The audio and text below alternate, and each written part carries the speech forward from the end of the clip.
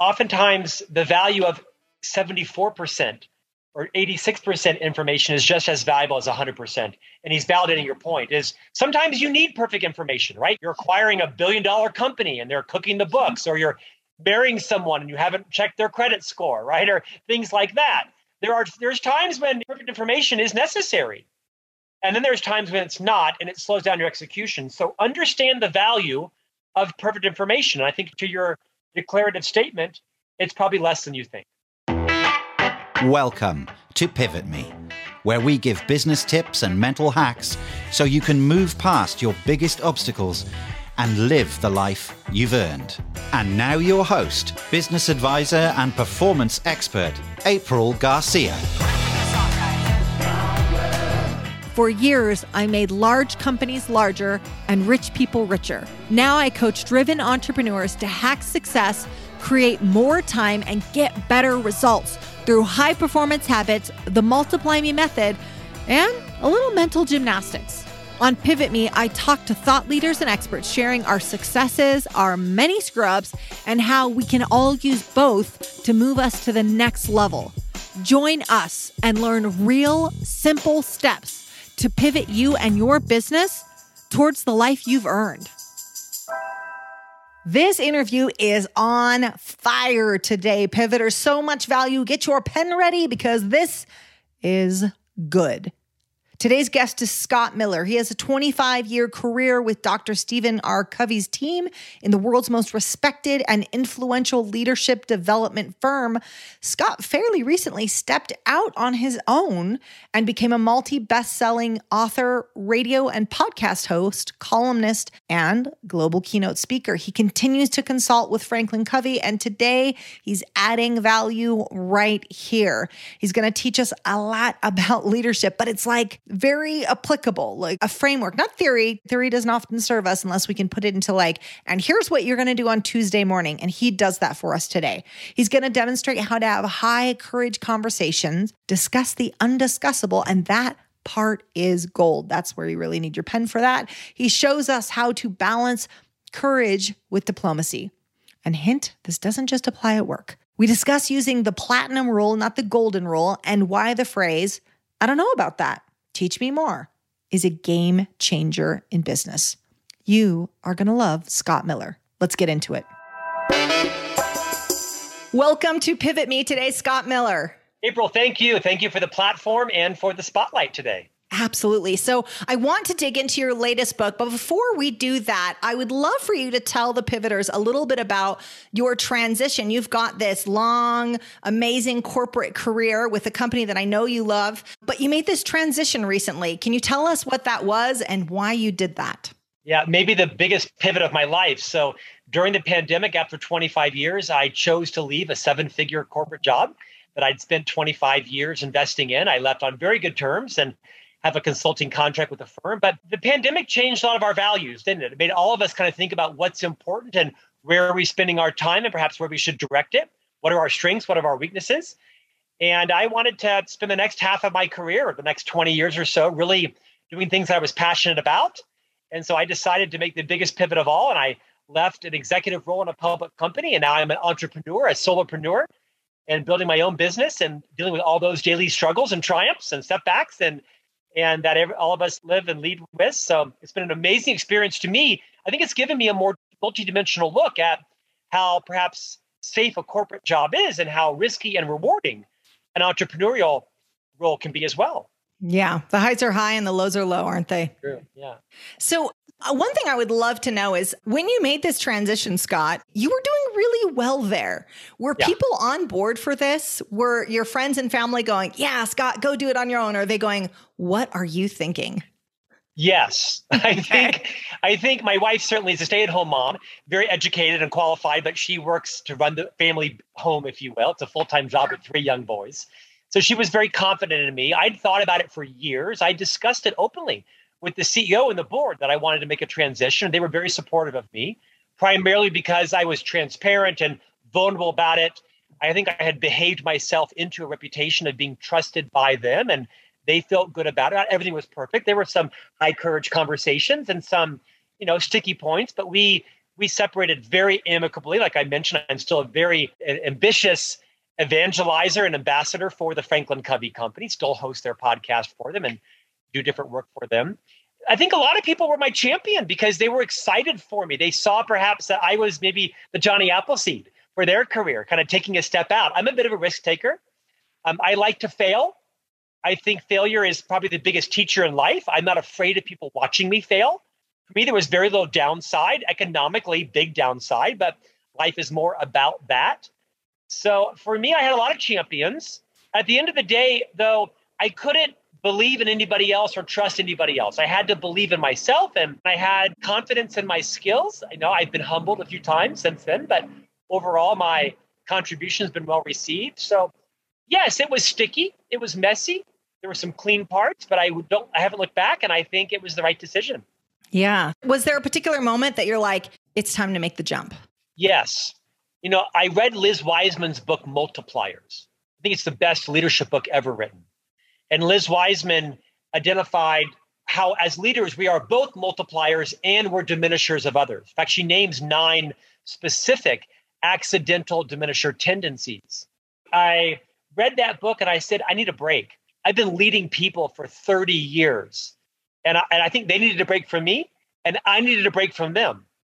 And we're all still very good friends. They come to my launch parties for my book, so I consult and support them. But I think I needed a break from the grind of leading people for 3 decades, hiring and firing and interviewing and high courage conversations. I was burnt out, and I didn't want to retire on the job.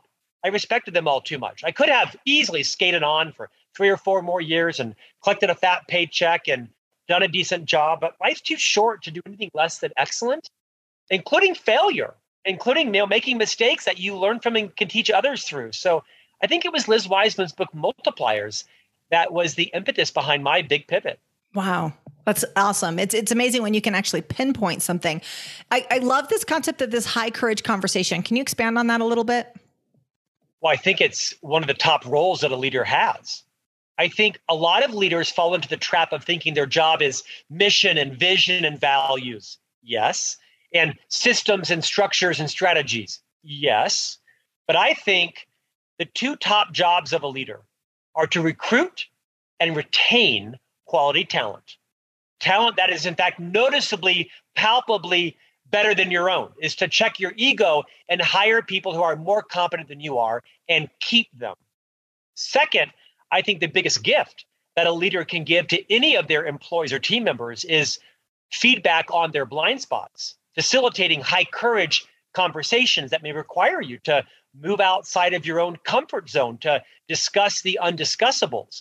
Might be about their performance or their interpersonal skills, might be about their personal hygiene or about their inability to take responsibility for their mistakes, any number of things. As a job, this is one of your top 2 contributions, is to have the courage, balanced with diplomacy, to discuss anybody's blind spots and how you can help them overcome them to serve not just your company, but perhaps their next employer as well. Yeah, that's so powerful, Scott. So when I think about this high courage conversation, so if someone's listening right now and they're faced with a high courage conversation, and then I want to discuss your books, I'm super pumped to talk about that. But if someone's faced with, I need to have a high courage conversation. Yeah. Do you have any techniques to share? Any ways to, okay, let's do it. I do. First, reframe it. Not I have to, I get to. Because most of us dread these. I get to be an influence in this person's life. I get to sit them down and discuss some of their own self-defeating behaviors. I get to build in them a bigger self-awareness that's going to improve their contribution, their brand, our business. Reframe it as I have to I get to. This is a gift you're giving them. Second, I think you should be very deliberate and not confusing facts with your own emotions, opinions, and feelings. Both of them are legitimate, but oftentimes as leaders, we fall into the trap of masquerading our feelings and opinions as facts. So you should use the right words. Last week in our team meeting, you said this to Alicia, and that was very diminishing to her. Versus, I feel like you're disrespectful to Alicia. So be very thoughtful about giving feedback based on facts and opinions. I think it's important for you to give redirecting feedback and reinforcing feedback. All your feedback cannot be critical. Make sure that you are consistently giving people reinforcing feedback. Excellent job. Do more of that. And also reinforcing feedback. Less of this and more of this. Now, is that in the same conversation? Like, are you talking about the whole sandwich thing? Not necessarily. Okay. I don't know that I'm all caught up into the sandwich thing. I get it. I know it. I've done it. I've violated it. I perfected it. So no, I think sometimes you just walk in and you say, April, thank you for coming in today. I need to have a high courage conversation with you. This is a bit uncomfortable. So you set the expectation. Okay. I need to have a high courage conversation with you. My intent is not to embarrass you or diminish you or to minimize you. In fact, my intent is to help you understand there are some certain behaviors that you're engaged in that are both minimizing your contribution and your brand. And quite frankly, they're holding our company back. My intent is to help you build the skill set to where you can have a very successful career here. And in fact, I might even use the wrong word, so I might need a do-over. But April, I'm noticing that on every Monday's meeting, that when it comes time to review your contribution, you often have an excuse of why it's not done. And like many of us, we tend to fall into the trap of blaming others or providing excuses. But I need you to know, you get the point, right? That you declare your intent. You discuss the fact that your job and your role is not to embarrass them or minimize them, that you want to help them, that you're going to do your best to draw upon facts, not just your emotions or opinions. But you do it in a way that balances courage with diplomacy. Know what it's like to be on the other side of a discussion with you. Someone recently once called me ferocious. And it wasn't a criticism. It was just analysis of me. And I thought, they're right. I don't know what it's like to be on the other end of a feedback session with me or what it's like to be married to me. My wife can tell you it's probably quite troublesome some days. And other days she benefits from my ferocity when it's, to her advantage, right? With someone who's taking advantage of us or a contractor or a landscaper. Sure. So I think ask people, what's it like to be on the receiving side of my personality? What's it like to work with me or for me? Understand your positional power, your voice, your rate, your tone, your pitch, your animation, your physical presence in the room. These are all things that are related and variables to you having an effective influence during one of these high courage conversations. I love that. I mean, this is Pivoters. That was a framework on how to have every difficult conversation you ever need to have. That was amazing. I love that. So I'm so glad that we went into that a little bit. So yeah. April, this is a gift you give to your people. Sure. People don't quit leaders who love them.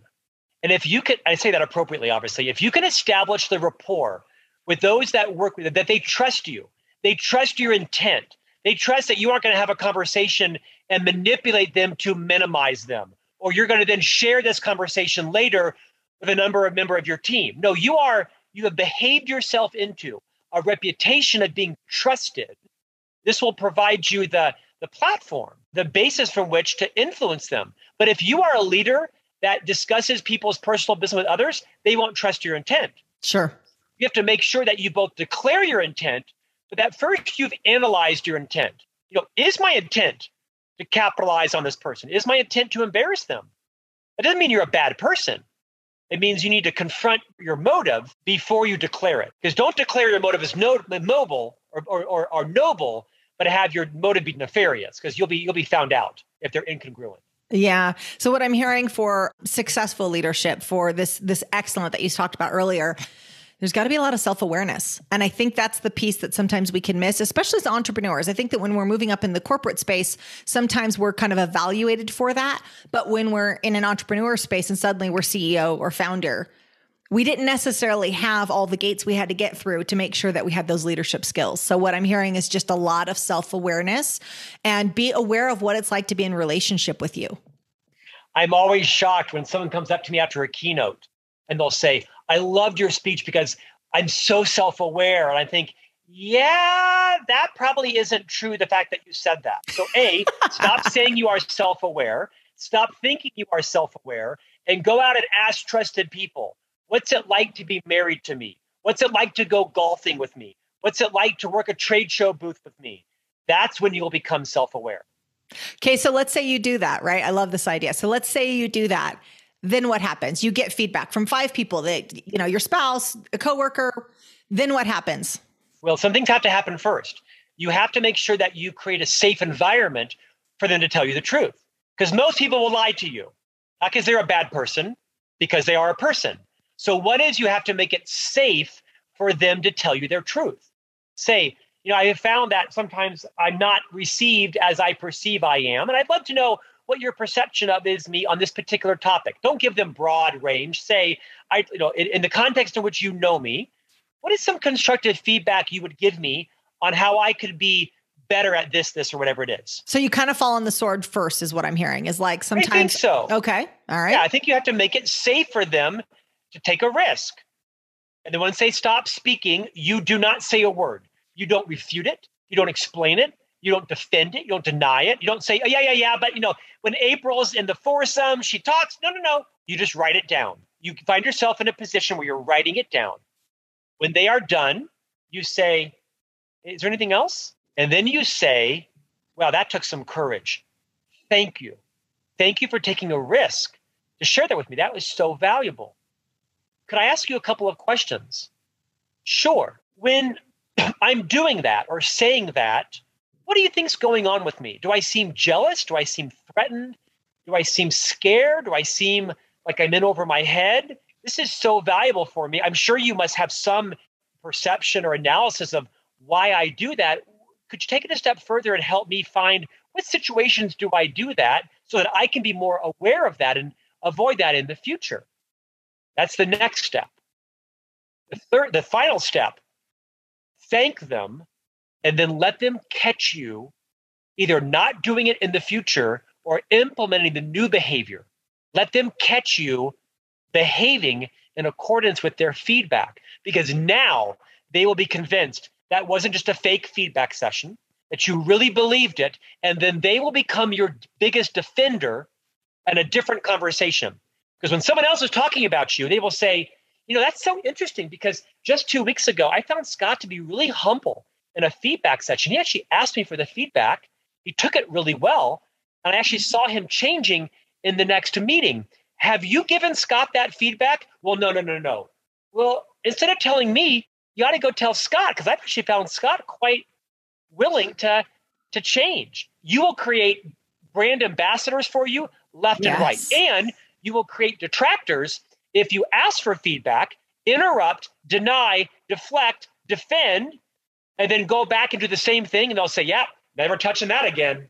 Yeah. So as we're listening, this is not just feedback for business, guys. This is feedback for life. Man, as I'm sitting there thinking about it, first I apply it to me and my leadership ability. I'm sure my team is all listening and going, April, when are you going to ask us for this kind of feedback? I will, team. I will. But I also think about how different my sort of career trajectory would have been if I had leaders like this. If I had leaders that really welcomed this. I mean, how important is it for leaders to embrace this? It takes courage on both sides. Both, you have to create that safe space, but how many leaders are willing to operate at that level of vulnerability? I've never had one. I have been that person because I this is expertise of mine. But you're absolutely right. I mean, I told you it's so important. I think it's the second most important job as a leader.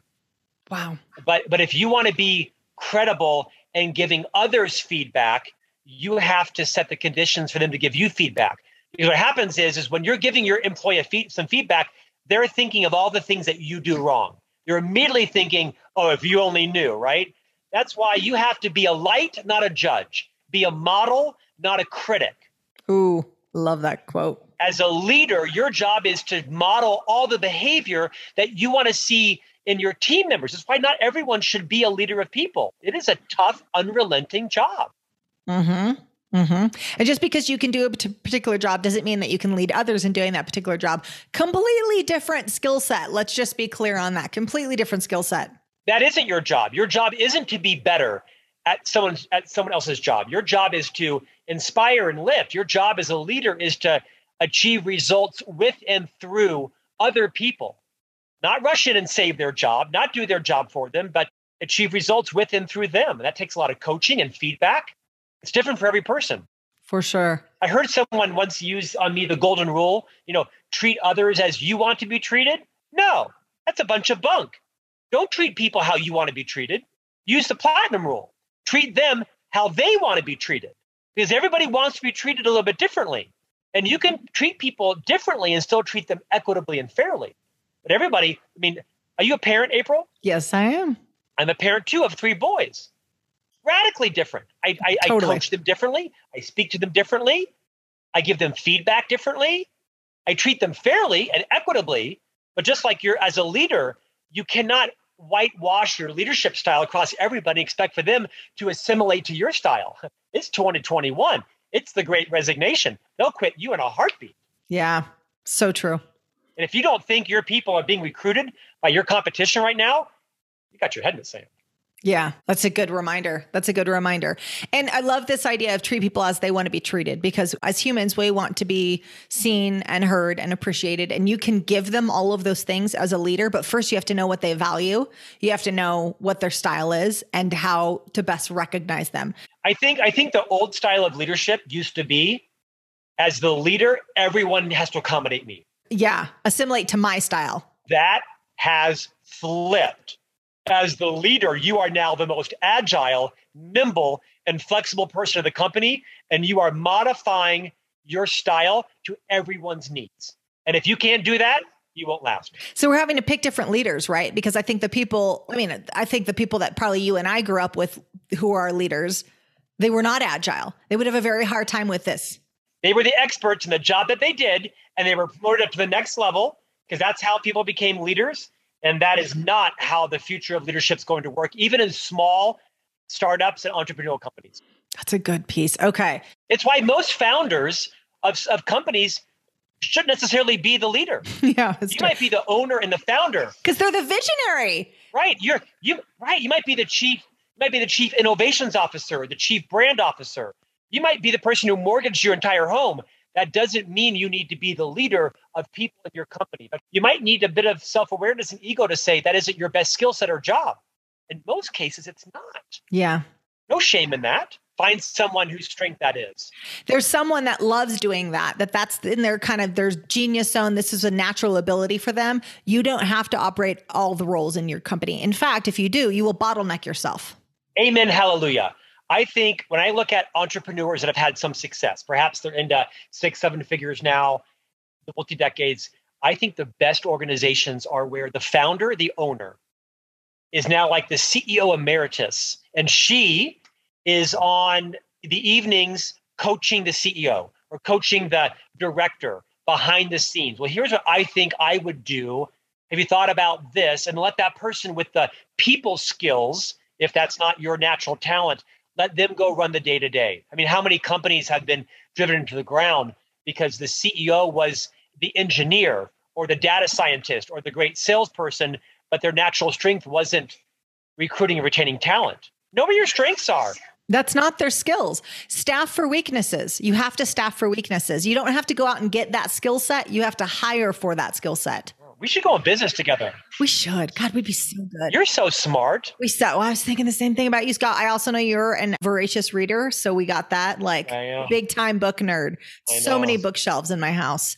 So we have that in common. But speaking of books, you just released Master Mentor. Let's talk about Master Mentors. Let's talk about the book, and let's talk about who it's for, Scott. So if someone's listening right now, how do they know this is the book for me? So the book is Master Mentors, 30 Transformative Insights from Our Greatest Minds. I am privileged now to host the world's largest weekly leadership podcast over 3 years. It's a juggernaut for Franklin Covey. I'm honored to be the producer and host of it. After 175 interviews every week without skipping for 3 years, what I realized, April, was that so many of the insights were shared in the 2 or 3 minutes before we went on air, or the 5 minutes after we went off air, or in the green room metaphorically. And I said, oh my gosh, where was that when we were on air? Why didn't you share that? So with their permission, I highlighted 30 of the first 170 guests. The book is in paperback, audio, digital, and print. And there's going to be nine more volumes. There'll be 9 in this every year, another one with 30 more mentors. I picked people from all walks of life. Some are celebrities, some are best-selling authors, some are 4-star generals. Some of them aren't household names, but they have an expertise in an area that is just transformational. but I chose to highlight them. Different races, genders, backgrounds, nationality. The book is for anyone that needs to change. You need to change your results. You need to change your behaviors. You need to change your mindset, your paradigm, your beliefs.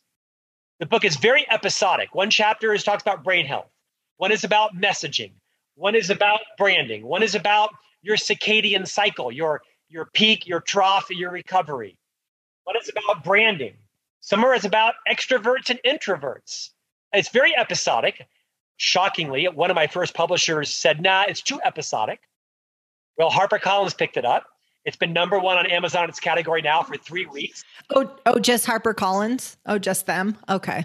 Oh, well, That's anyway, amazing. Thank you for the compliment. Not everybody's restaurant's for everybody. Not everybody's soap is for everybody. This idea of, a total addressable market is thought up by some MBA professor. I really think Seth Godin, the marketing genius, who's a friend of mine and one of the 30 mentors, he taught me the concept of knowing your smallest viable market. What is the smallest number of customers, readers, podcast listeners you need to be viable to thrive? And so I think this book is for people who are looking for change in their life and they want a short, easy, breezy read. It's kind of like Chicken Soup for the leadership soul, where you can read one chapter a night for 30 days. These are short, funny, breezy chapters where not every transformational insight will you think is transformational. It will hit you differently if you're just coming off a divorce, or you've just raised more money, or you've just had a setback, or you've just been promoted, or you've just acquired a firm, or your competition is kicking your you-know-what. Most authors write the book that they need to read. And so many ways I did that as both a parent and a spouse and an entrepreneur, and setbacks and some leaps forward. But I wrote it in a way that I think the busy, fast entrepreneur could read it very quickly. You can start with chapter 13 because that one speaks to you, or go back to chapter 1 or skip to 38. And I wrote them in a way that I think you can immediately apply it into your life by recapping the transformational insight and asking a very provocative question around how will you apply this into your life. Yes, I love that idea. That's something we do on Pivot Me all the time too, is we present an idea in our solo podcast and then we say, okay, now it's time for us to turn the microphone around on you. How are you applying this? So I love how applicable it is. Scott, if a pivoter is listening right now and they're 45 years old, they're a business owner, they've had, some success under their belt, but they know that they're ready for some more change. They've done some work, but they're ready to do some more work, but they're just not exactly sure what that next step is. What's the story that you're like, that's the one they've got to read? Whitney Johnson wrote several books, including one called Disrupt Yourself. And she's one of the 30 Master Mentors. That's a big podcast. She has a book called Disrupt Yourself.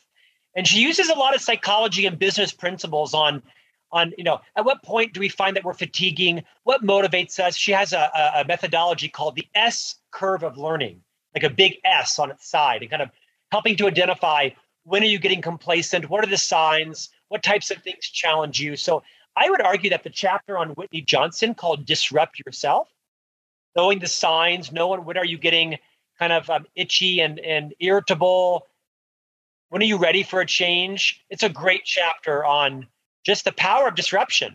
I think most people, to quote Rachel Hollis, most people don't fear failure. They fear having other people see them fail. So in many ways, I think it's important to understand what's holding you back. What are the risks that you should take and calibrate? And I think Whitney's chapter might be the best one for that. Only 3% of speakers, podcasters, and authors make enough money to do it as a full-time career. 3%. Man, that's bad. I came from the big business world, and if I wanted to scale my speaking career and release courses, I knew I needed more than just case studies and metrics. I actually needed a personal brand. Brand Builders Group is a personal brand strategy firm for thought leaders, experts, and entrepreneurs, and they work with some of the biggest names. They help clarify your message, expand reach, and increase revenue while monetizing your personal brand. I still do their monthly consulting package, but I've also done their workshops, webinars. They're all great. Don't be part of the 97% who can't afford to do the work they love full time. Connect with the same team I hired to help me. Check them out at pivot-me.com/partners and get on their schedule for a free call. You know, it's funny because one of the practices that I do in my own business is I ask, so we talk about all the ways that it could go right and all the opportunities and the upside. And then I say, what's the worst case scenario? What's the worst thing that could happen with this project, this initiative, this whatever it is that we're facing? And if we can make peace with the worst case scenario, if we put words to it, once we've named it, it kind of lessens its power over us. So we're like, all right, this is how bad it could go. True. This is the Death Star fire. To reinforce your point, one of my many guests was Matthew McConaughey. Is this a many reason why we have to be friends, Scott? Is that what you're about to tell me? Okay, let's do it. It's because I'm simply validating everything that you say. Yeah, I appreciate that. That's my job here. You are good at PR. Matthew McConaughey was one of my many guests. He, of course, wrote this amazing book called Green Lights. You know him as an actor. Such a good book. He is an indisputable best-selling author. He's going to be a master mentor in volume 2. And a bit of a spoiler alert. The transformational insight was on the podcast. He said something, I'll loosely quote. He said, one of my friend's uncles, he was 90 years old, and I asked him what's his biggest lesson in life. He said, I spent my life basically being paralyzed by thousands of problems that never happened. Wow. And I think it's so powerful, right? I mean, as an entrepreneur, I'm constantly living in the future. Like, what could go wrong and what risk? And if they do this and I'll do that. I live in the future. I don't live in the past or the present. That's good and bad. Yes. But I think as entrepreneurs, a lot of us live in the future because we're anticipating what could go wrong. Well, if this happens, and there's benefit to that. But there's also a bit of paralysis that comes from always thinking about what could go wrong. To quote this gentleman, I lived my whole life in fear of all the problems that never came true. It's amazing. And what's interesting is we're not afraid of like accidental death or dismemberment. We're afraid of someone watching us fail. It goes back to like the number one fear being public speaking. We're afraid someone's going to see us make an idiot of ourselves, which what's the big deal? But that's what drives so many of us. I think to recap that point, Gary Keller, as of like Keller Williams, the largest firm in the world, he wrote a book called The One Thing. It's one of my favorite. It's an amazing book, excellent book. And Gary says, this is a great question. As an entrepreneur, what's the business that's going to put us out of business and how fast can I build it? And there's so many ways to apply that into your life, right? What is the business that's going to put me out of business and how fast can I build it? Yes. And that may be a little bit lofty, but you can bring that down, a lot of levels to ask yourself, what are my fears? How legitimate are they? And how quickly can I snuff that out to move on to the next opportunity? It reminds me of, I don't know who initially coined this, but the whole, when you're talking about your sort of negative thoughts or your fears, is this true? Is this absolutely true? Like asking that question kind of repeatedly, because a lot of the stuff. I think I said that. I think it was me. Yeah, I think so.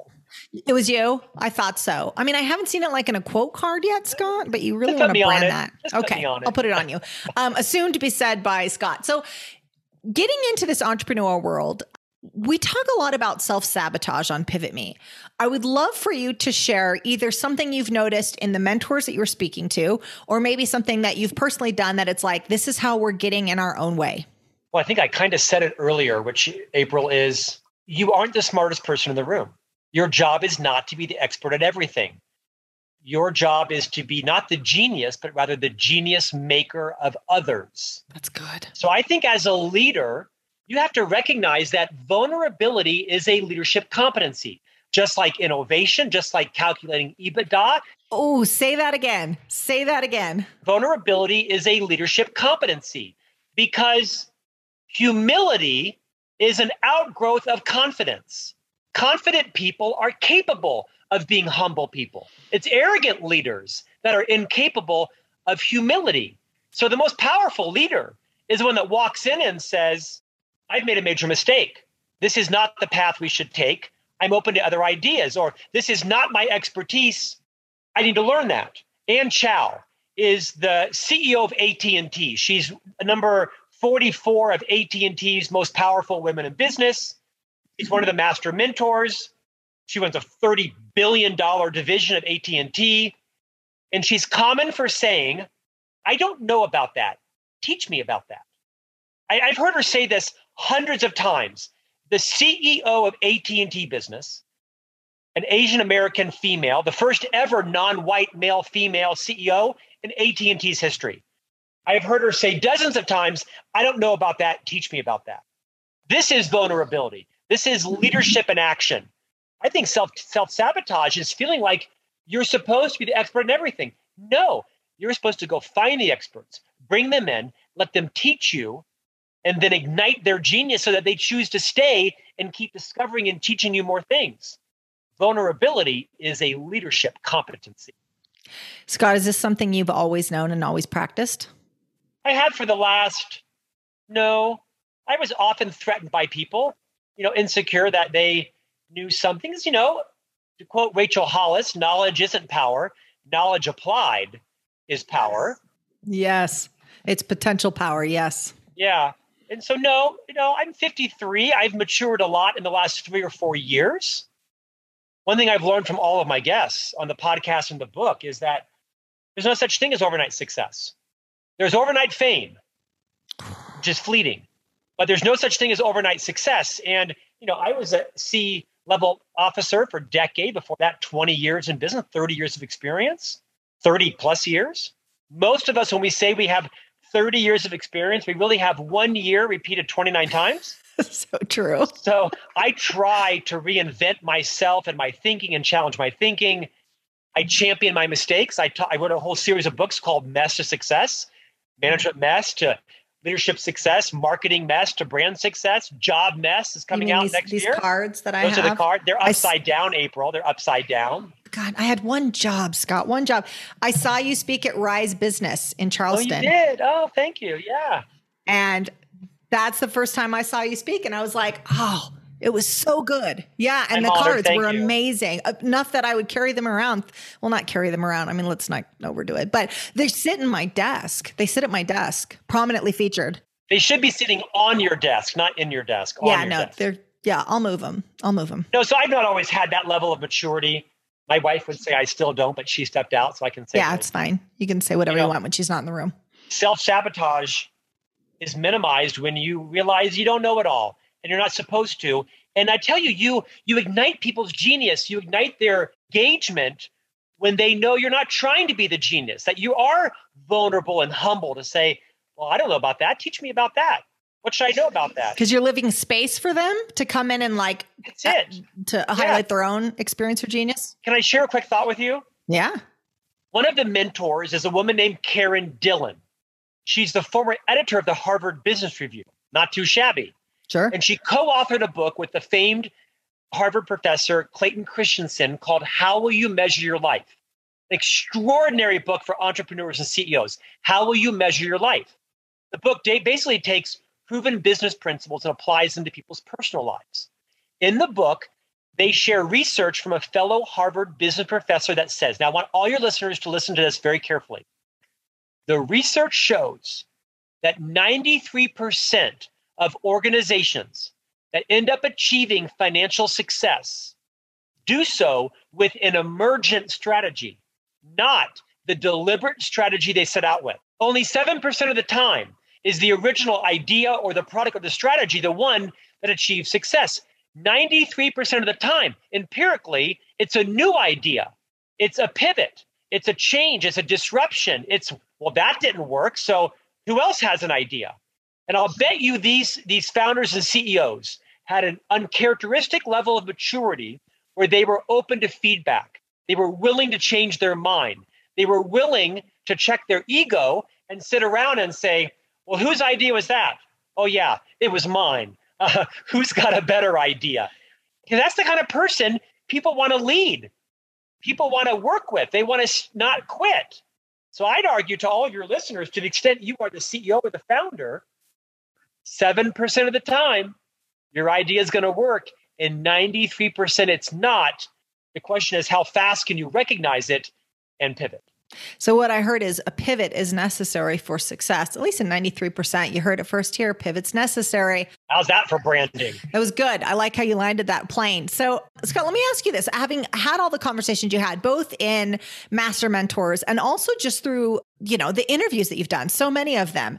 Recently, I was talking about some of the through lines that I've noticed with my guests. Someone asked me, hey, what's something that you noticed amongst all your guests? And, been successful, where is it? So there's certain things like morning routines and things like that just sort of give them this personal edge. But one of the things I said was speed of execution. That's something I've noticed over and over again. Tell me what's a through line that you've seen in these people? I have two. One is an indefatigable work ethic. I didn't say they were workaholics, but they are very hard workers. They recognize that you don't have a right to be in business. You have to earn it and re-earn it every day. That doesn't mean that they work 90 hours a week, but it might be that they do. But they play hard, they work hard, they have life balance. But I've interviewed some of the biggest authors in the world. They're still doing 8 or 10 podcasts a day, 20 years in. Wow. The second is they have an abundance mentality. They genuinely want other people to succeed. They are not scarce thinkers. They coach, they mentor others, they lift others up. They just inherently have an abundant mindset. They don't see the competition as the enemy. They see the competition as somebody you can learn from or partner with. They just have an abundance mindset. They look at life through a different lens, through opportunities. Those are the two through lines for sure. That's huge. I have a couple follow-up questions, but before I go there, I want to ask Scott, where is the best place that you can get Master Mentors? So we've heard the story that we absolutely need to read. We've heard the through lines for some of them. Where's the best place to go to get it? Whatever book retailer you want to support.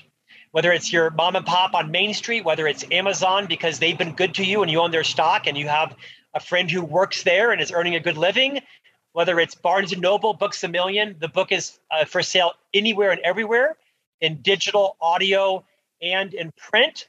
If for some strange reason you love my voice, I do read the audio, so you can get a couple more hours more of me. But it's on anywhere Audible. Books are sold. It's on everywhere. And it's soon to be turned into a video book. So there's a new publisher called Lit Video, L-I-T Video, that is convinced that the future of book readership is going to be book viewership. Ooh. So they are selecting up-and-coming authors around the world, and they're turning books into 1 hour long videos.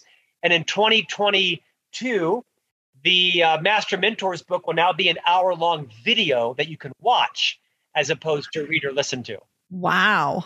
Is this kind of, I realize I'm mentioning another company, but are you familiar with Blinkist? As a voracious reader, I'm sure you are. Okay. So I love Blinkist, right? Is it like an expanded version of Blinkist, but featuring the author? Yes. They probably wouldn't like that analogy though. Yeah, no, visit litvideo.com and you'll learn more about it. They're turning all of my books into video books. It's an amazing thing they do. I love it. They interview the author and they pull together key stories in the book and they create video illustrations. And it's a remarkable thing they're doing. They are convinced that the younger generation is going to want to read books by watching them in the hour. I mean, I think they're ahead of the game. It's the YouTube generation. And I don't have any criticism of it. I mean, when someone says they read my book, what they mean is, and in many cases now, they listen to it on audio. It's not how I choose to read. I choose to still buy print books. I've got 7 of them behind my computer right now that I'm reading. It's a new marketplace, and I think they're going to crush it. I think that Lit Video, it seems like they sat down and they said, what business is going to put us out of the business and how quickly can we create it? And they did. Yeah. Simon & Schuster should have said that. Okay. Well, opportunity missed. I'm sure they did. So last couple of questions. Actually, let me do this, Scott. Where would someone go to connect with you? So we talked about where to connect with your book. What about you? Well, my wife says I'm not hard to find, and that wasn't a compliment. She thinks I'm overexposed. She thinks you're everywhere. She thinks I'm everywhere, except for here at home. You can find me anywhere. My website is scottjeffreymiller.com. All of my Inc. columns are on there, all of the interviews. I'm now a host for bookclub.com. And so the interviews are there. You can follow me and connect on LinkedIn, Instagram, Twitter, soon to be on TikTok, Facebook, Clubhouse. If you're looking for me, you're going to find me. I'll be there. Okay. So here's our zinger. Are you ready for it?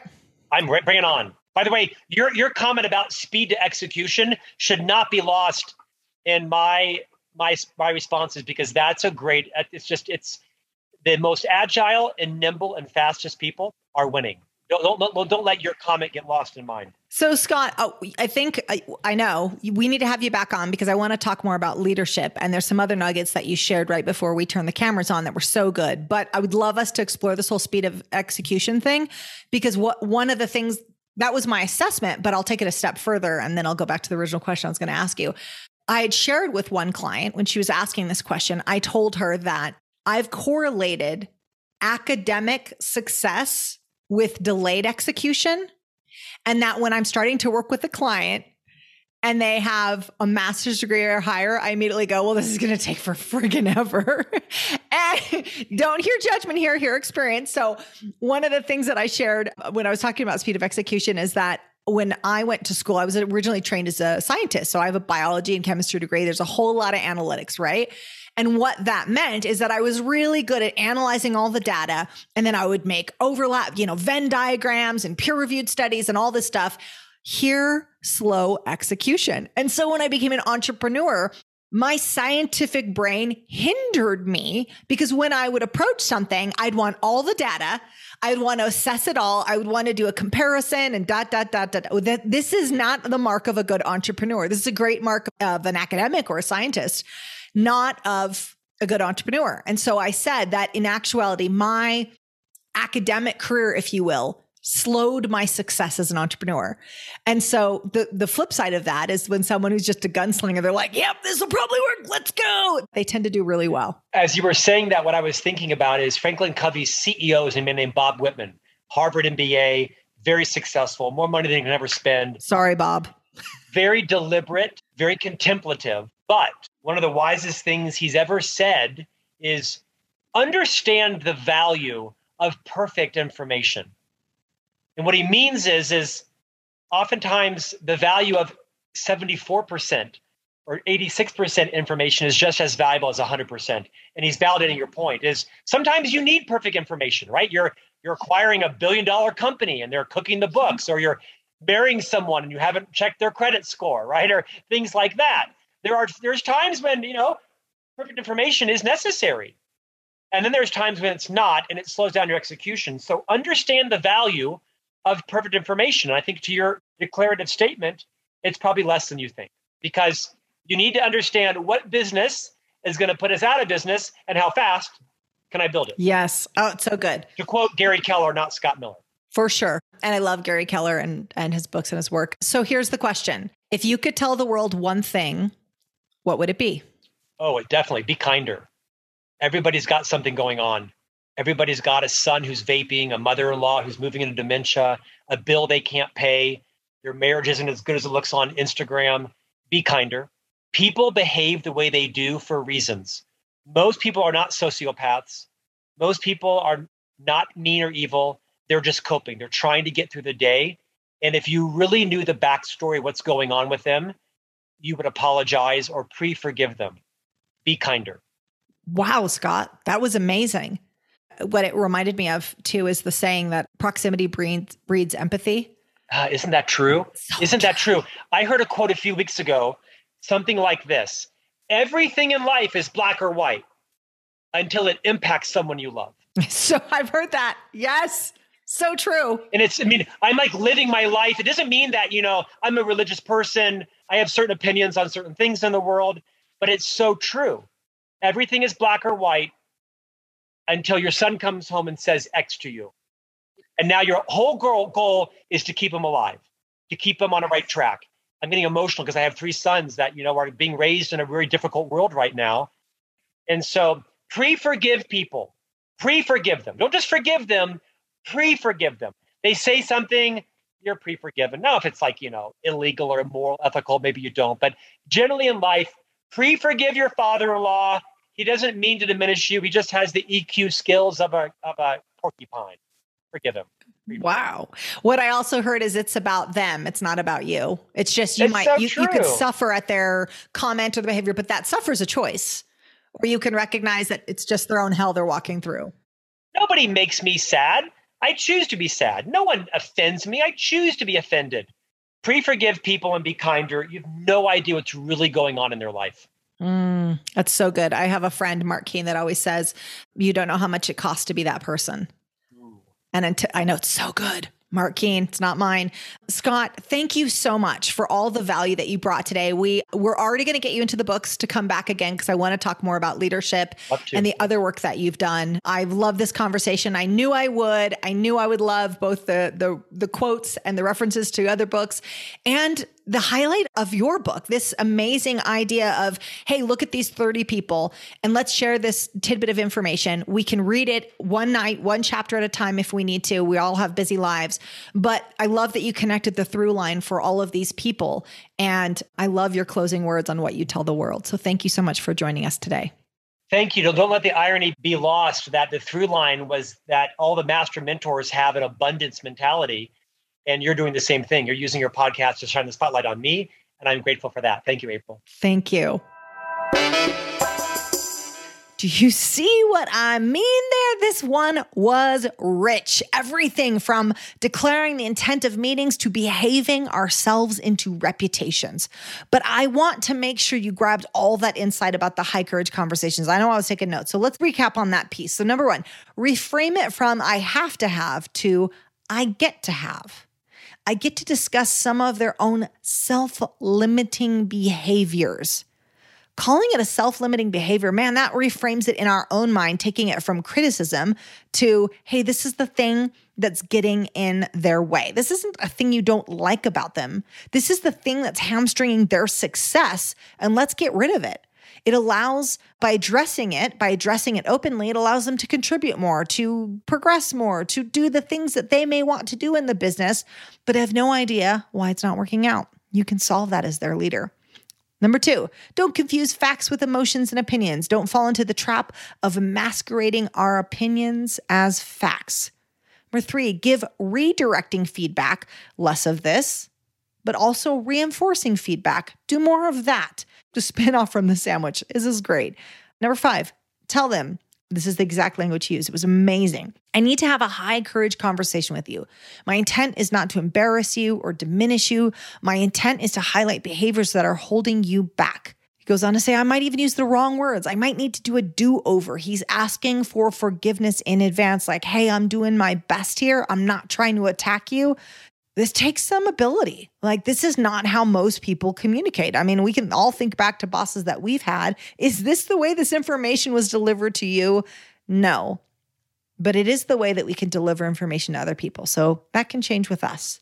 Number six, be specific. I heard him give very specific examples. Hey, in our morning meetings, you've got a reason why you're not hitting your numbers, and it's always this external reason. It has nothing to do with your own lack of effort. He phrases it better. Again, he's managing the line between diplomacy and courage, but be specific about what the issue is and then how we can address it. Declaring intent. Do not try to embarrass them. I'm doing my best here. That really matters. Again, that balance of courage and diplomacy, be open to that. Know what it's like. And I think this was number 8, number 9. I should have numbered these, but here we go. The next one is know what it's like to be on the other side of that conversation. Know what it's like to be on other side of a conversation with you in general. He goes on to say that he asks other people in his life what it's like to be in a relationship with him. And that is a powerful thing to have. And to have that level of self-awareness, that level of vulnerability. And let's call it what it is, courage too, because sometimes we don't want to know what it's like to be in conversation with us. We don't want to know what it's like to be in relationship with us. Scott's asking tough questions here, but he's teaching us how to be better leaders, to be the kind of leader that maybe we've never had, but we certainly can be to someone else. Lastly, I loved his line when he said, people don't quit leaders who love them. Love your people. Have the tough conversations and show up and advocate for them. We're going to have Scott back on. We've got to talk more about leadership. There's so many things I wanted to discuss with him. I've got his playing cards. He's got great quotes on the back of them. Definitely go get his book, Master Mentors. It's amazing. He told you the particular story that you've got to read, and we'll put links in the show notes, but connect with Scott Miller, and we'll see you next week. Take care. Thank you so much for dialing in today. And don't forget, make sure to subscribe wherever you get your podcast. And if you love what you hear, give us a 5-star review. It means the world to us. Hit me up on Instagram at the April Garcia or check us out online at pivot-me.com. This is all made possible with the support of you listeners, the numerous contributors, and our clients. Our music and production is by the amazing Rockwood Audio. Join me next time for more tips on how to hack success. And until then, make it a great day. Thanks, guys. You guys are amazing.